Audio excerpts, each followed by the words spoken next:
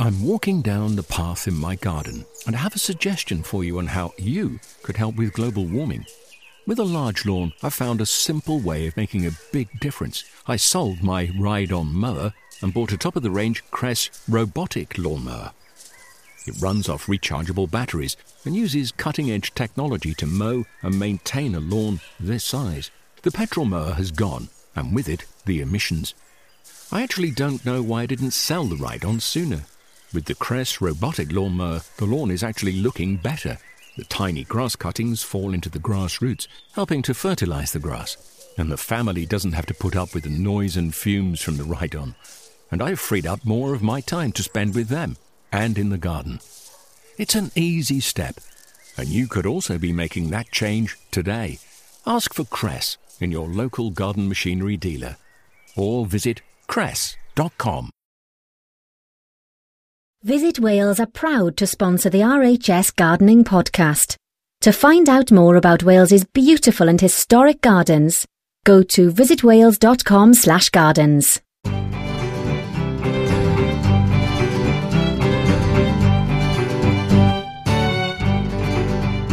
Hello and welcome back to the RHS Gardening Podcast sponsored by Visit Wales. Each fortnight we bring you a mixture of features and discussions exploring every aspect of gardening: plant care, pest control, container ideas, growing your own fruit and vegetables, plus expert seasonal advice on what you should be doing in your garden right now. I'm Sian Thomas, Garden Visits editor of the RHS monthly magazine for members, The Garden. Coming up in this edition, garden design, why it's an important consideration for every garden, big or small, how you can receive seeds from the RHS, and as always, we'll have the latest news on events and spring activities in all 4 RHS gardens. But first, let's join the experts at RHS Garden Wisley in Surrey to find out what jobs the horticultural teams are tackling this month. Okay, so it's Matthew Pottage, Garden Manager at RHS Garden Wisley.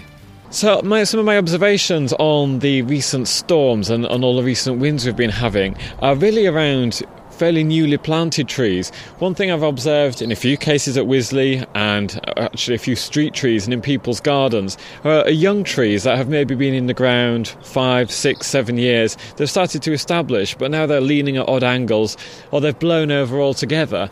And in my experience, that's often down to very pot-bound tree stock going in the ground. The roots haven't been teased out properly, and while the plant's grown away, that root system that's spiralling around has just continued to spiral and spiral, and the roots don't anchor themselves properly. So while the tree looks to be establishing and growing away, actually it's not very tolerant of any wind throw, or it's not very sturdy generally, and then down the tree goes, and it's absolutely hopeless because those trees are not going to establish properly now. They need pulling out, they need replacing, and it really emphasises the need to buy tree stock that's not been sitting around in pots for years and years, or if you're going to go for something that you can't resist, it's in a reduced area of the garden centre, it's been in a pot for 10 years, take the secateurs to those roots, pull them apart, tease them out, and help get them growing away from the tree rather than round in a big coil. Hello, my name is Jeff Denton and I'm one of the plant pathologists based at RHS Wisley Gardens. One thing to look out for this month is tulip fire. This is a fungal disease that causes spotting on the leaves, very small spotting that will then elongate and enlarge and come up. Initially they're just general dark brown lesions, but if humid and wet conditions occur, you can start to see fuzzy growth. This can actually cause, on early infections of leaves, can actually cause the growth to be distorted, and when they're in flower can also affect the petals and leaves and stems as well.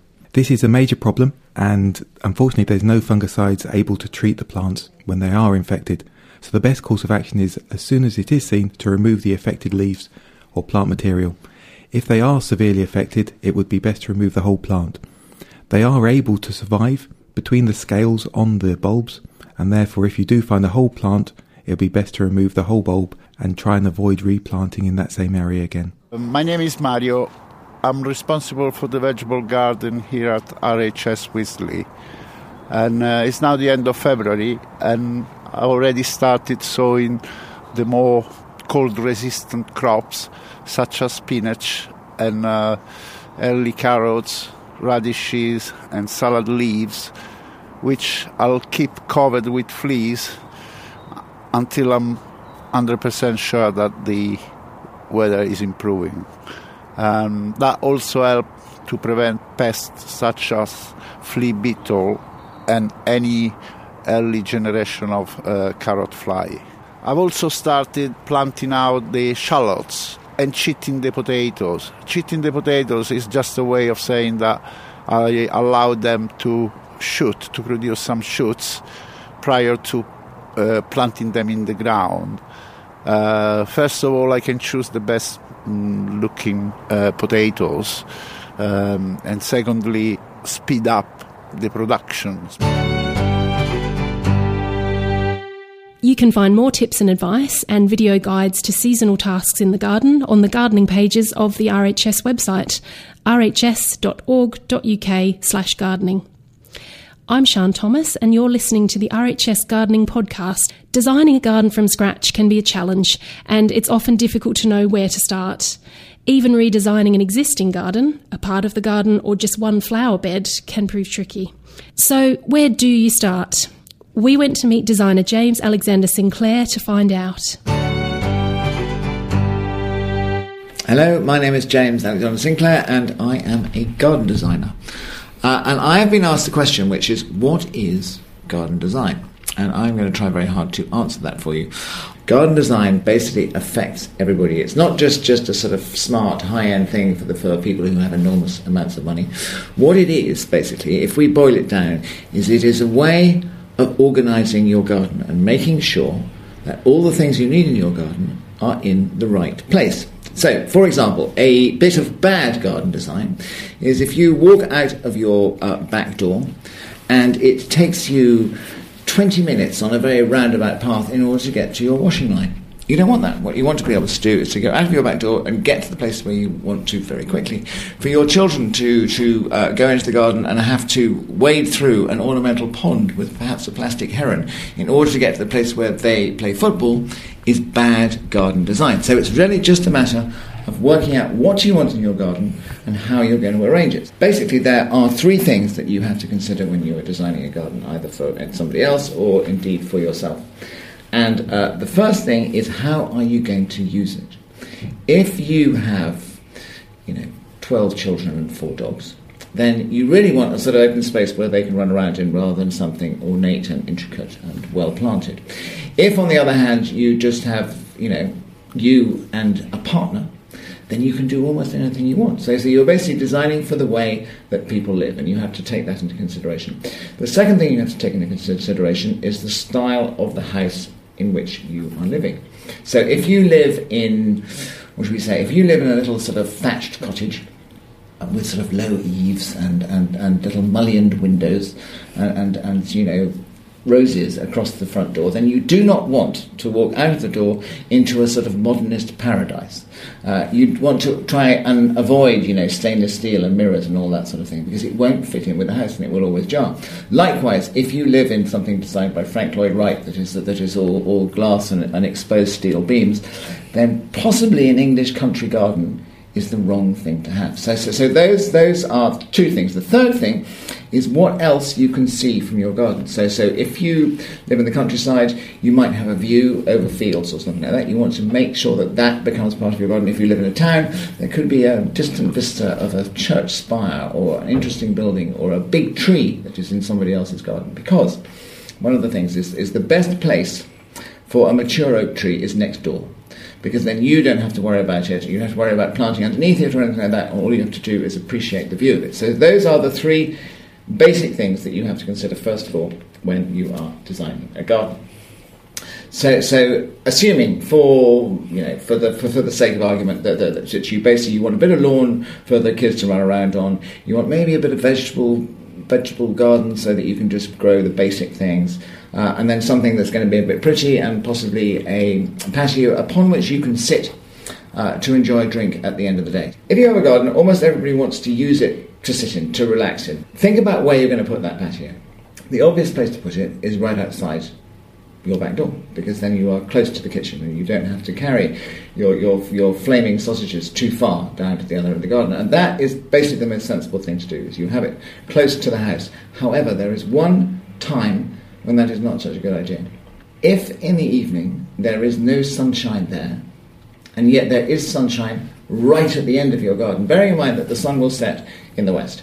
So if you have a western aspect, then actually it's probably worthwhile building some sort of patio, some sort of sitting area right down the other end of the garden so you catch the last bit of the sun, because the time when you're going to be doing this sort of entertaining and living the ideal home lifestyle is going to be in the evening. You're going to come back from work and you're going to be quite tired and you're going to want to have a glass of wine. You want to just go and catch the last bit of sunshine. If you have a chair, small table down that end, then that's also worth doing. So that's your sort of hard landscaping bit. Somewhere to sit. The second thing is if you've got kids that want to run around and kick football and all that sort of thing, then really a piece of grass is what you want. If you have a small garden, however, sometimes grass is a bad idea. If you have, turf growing and children are going to run around a lot, then they will wear it out very, very fast. And the other thing, if you have turf, you then have to have a shed where you can put the lawnmower, all of these sort of things. So actually, and I know this may sound iconoclastic, but if you have a small garden, it's actually quite interesting to think about, and I shall whisper this, fake grass. But it lasts forever. The quality of it is much better than it used to be. I mean, 10 years ago it looked like that stuff that you used to find in greengrocers' windows, and now it's actually much, much better, and it doesn't give you carpet burns whenever you fall over on it. But obviously it's better to have proper turf and all of those things, but you could think of fake grass. So we've got now, within this sort of imaginary garden that we're thinking out, we've got a patio, so we've got somewhere hard to sit. We've got a bit of grass for the children to play in, and now you want to work out the pretty bits. There has been a resurgence recently of the idea of growing something to eat.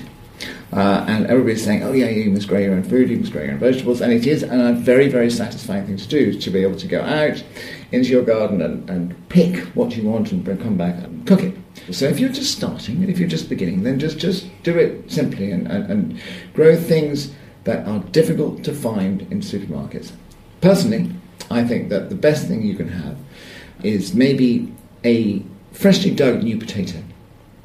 One of the most delicious things possibly, because you still smells of the earth and taste of worms and things like that. You can grow them in a dustbin or in a bin bag or in a small patch. So you could just pop out and dig up a plant, and that's it. The other thing that's quite good is lots of lettuce, and you would tend to grow cut and come again lettuce, which is basically not a big sort of iceberg lettuce that you dig up and that's it, done. There are lots of little leaves that you cut off bits of them and then they will come back again, cut off bits and they will come back again, cut off bits and they will come back again. So this is sort of simplified vegetable growing, and the sort of thing that you should start with, particularly if you are a novice gardener. The other thing that a novice gardener should always have if you want to grow stuff to eat is a herb garden. A herb garden is really easy, but never plant a herb garden at the shady end of your garden because it will always disappoint you. Herbs, by their very nature, are mostly sort of Mediterranean plants, and they need heat. So we have this sort of productive area. So you've got a bit of vegetables, a bit of herbs. You've got the playing bit, you've got the sitting bit, and now you want something pretty. And so now what you're thinking of is of plants that will just give you something else, something that will give you something nice to look at, maybe a bit of scent, a bit of all of these sort of things. And this is where it becomes marginally more complicated, because even the most novice of gardeners will realise that there are thousands and thousands of plants to choose from, and your garden is not big enough to grow all of them, so you have to actually cut it down and work out what you're going to do. So the horticultural bit of it is that you have to discover a couple of things. First of all, what sort of soil do you have? Soil comes in many different guises. It is not just brown muddy stuff. You can have clay soil. Clay soil is quite heavy and tends to be difficult to work, but it has got lots of nutrition in it, and so that's an advantage. You can tell that you have a clay soil if you just go and dig up a bit of soil from your garden, put it in your hand and squeeze it as hard as you can. And then when you release the pressure on that piece of soil, if it stays in a reasonably solid ball, you have a clay soil. Bosh. The second sort of most basic sort of soil that you're going to find is a sort of sandy soil, which is sort of stuff that will drain very, very quickly, which means that it doesn't hold the water, which means that you'll have to keep watering the plants that are in it. But and the way to find that out is to do the same test, and if that ball that you have squeezed falls apart, then you have a more sandy soil. So that's the sort of, it's not extremely scientific, but it works, just that simple sort of principle. The second differentiation that you have between soil is whether it is acid or whether it is alkaline. Acid soil will grow some plants, alkaline soil will grow others. Most soils in this country are somewhere in the middle, so you'll be okay. So the things to remember are, do not be overambitious. Make sure that you arrange your garden according to the way that you live. Don't do anything silly, and just think of the whole thing all as really just rearranging the furniture. Garden designer James Alexander Sinclair. In the next edition of the RHS Gardening Podcast, James will be sharing some ingenious design techniques to help make the most out of those small spaces. If you'd like to find out more about garden design, why not visit the London Plant and Design Show here in the Lawrence and Lindley Halls in London on 21st and 22nd of February. You can hear talks by top designers or have your questions answered by experts from the Society of Garden Designers. Plus, fresh winter colour and early flowering plants will be exhibited by some of the UK's best nurserymen and growers, with an abundance of bulbs and plants to buy. Other events you can enjoy in the coming weeks at our 4 RHS gardens. Come to RHS Garden Harlow Carr on 26th of February from 10 a.m. to noon for a practical introduction to seed sowing. Learn how to sow seeds of different sizes into pots, trays and modules, and have a go at pricking out seedlings and potting on young plants. See an exciting art exhibition at RHS Garden Rosemore from 1st of March to 23rd of April, featuring botanical paintings and drawings of rare local plants from the southwest of England. Keep an eye out for pictures portraying white beams that have evolved from the unique habitat of the Avon Gorge near Bristol. Come to RHS Garden Wisley on 5th of March at 10:30am to 4pm and learn how to increase your stock of plants. This full-day course will go through the basics of propagation and show you the best techniques to produce the most successful results, whether you are sowing seeds or taking cuttings. Bring the children along to RHS Garden Hyde Hall on 5th of March from 10:30am to 12pm for the Little Acorns Preschool Gardening Club, an hour-and-a-half session to give kids a passion for gardening. Details of all these events, as always, are on the website at rhs.org.uk/gardens. As a member of the RHS, one of the many benefits is the opportunity to order seeds, which have been harvested by hand from RHS Gardens Wisley in Surrey, Hyde Hall in Essex, Harlow Carr in Yorkshire and Rosemore in Devon. There are some exciting and unusual seed varieties which are collected, packaged and sent out to members by our dedicated team. We met with Heather Cook, leader of the RHS seed team at RHS Garden Wisley, to find out more about this unique service. Hello, my name is Heather Cook and I am team leader for seed. So the seed scheme has been running for over 100 years now, and it's a membership benefit. So members can order up to 12 packets of seed for £8.50, and all of our seed is hand-gathered, hand-picked from the 4 RHS gardens, and we have a small team who collect, clean, dry and then pack the seed for members. It runs from the 1st of November through to the end of March, so members are able right now to order their seed, and they can do that either by going online, or you can contact the membership services team, or you can send them an email, which is membership@rhs.org.uk. This year we've got 114 different things on the list, but in addition to that we've also got 8 collections, and our collections this year are, we've got a self-sowers collection, so that's things which once you've grown them and planted them out into the garden, if they're given the right conditions, then you know they'll grow from one year to the next. We've got an easy to grow collection, which are things which are really easy to germinate. We've got a meadow mix collection, which is things that we've collected from the pictorial meadow and other meadow sites around the garden. We have a cut flower collection, again, which is some nice flowers that you can grow in your garden and cut and bring indoors. We have a shady space collection, a dry garden collection, or we have a connoisseurs collection, which is some more of our more sort of unusual things to grow, some choice things there. And we've also got a Perfect for Pollinators collection. So if you're looking for plants that are good for insects, then that might be one to go for. In addition, we've got a selection of annuals, herbaceous perennials, some grasses, trees and shrubs, alpine plants, a whole variety of different things on our list this year. I particularly like the Actaea simplex Atropurpurea group, actually. I haven't grown that before.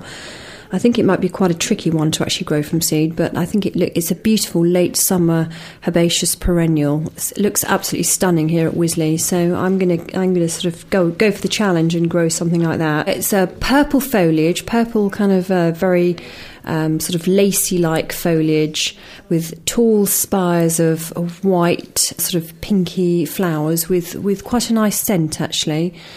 Another one that I'm going to try this year is Oenothera versicolor. Gorgeous, lovely, orangey flowers. And this is another herbaceous perennial. So it's got bowl-shaped orange flowers. And you get a sort of a long succession of bright orange to red flowers with sort of mid-green foliage. So I'm hoping that that's going to be really good for the insects as well. Heather Cook, leader of the RHS Seed Team. If you'd like details on how you can become a member of the RHS, just go to rhs.org.uk/join. We're out of time on this edition of the RHS Gardening Podcast, sponsored by Visit Wales. We'll be back in a fortnight. Until then, remember to follow us on Twitter @the_RHS and like us on Facebook. For now, from me, Sian Thomas, and the podcast team, goodbye.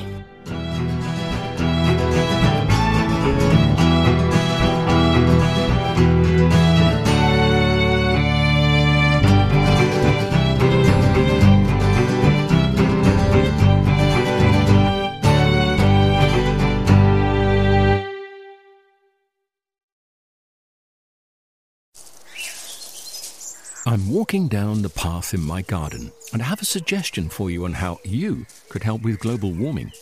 With a large lawn, I found a simple way of making a big difference. I sold my ride-on mower and bought a top-of-the-range Cress robotic lawnmower.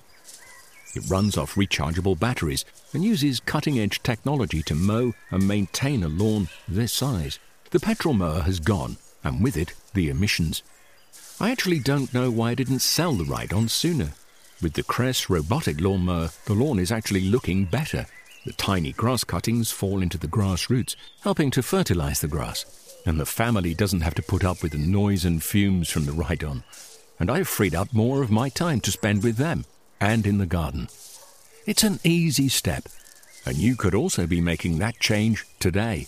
Ask for Cress in your local garden machinery dealer, or visit cress.com.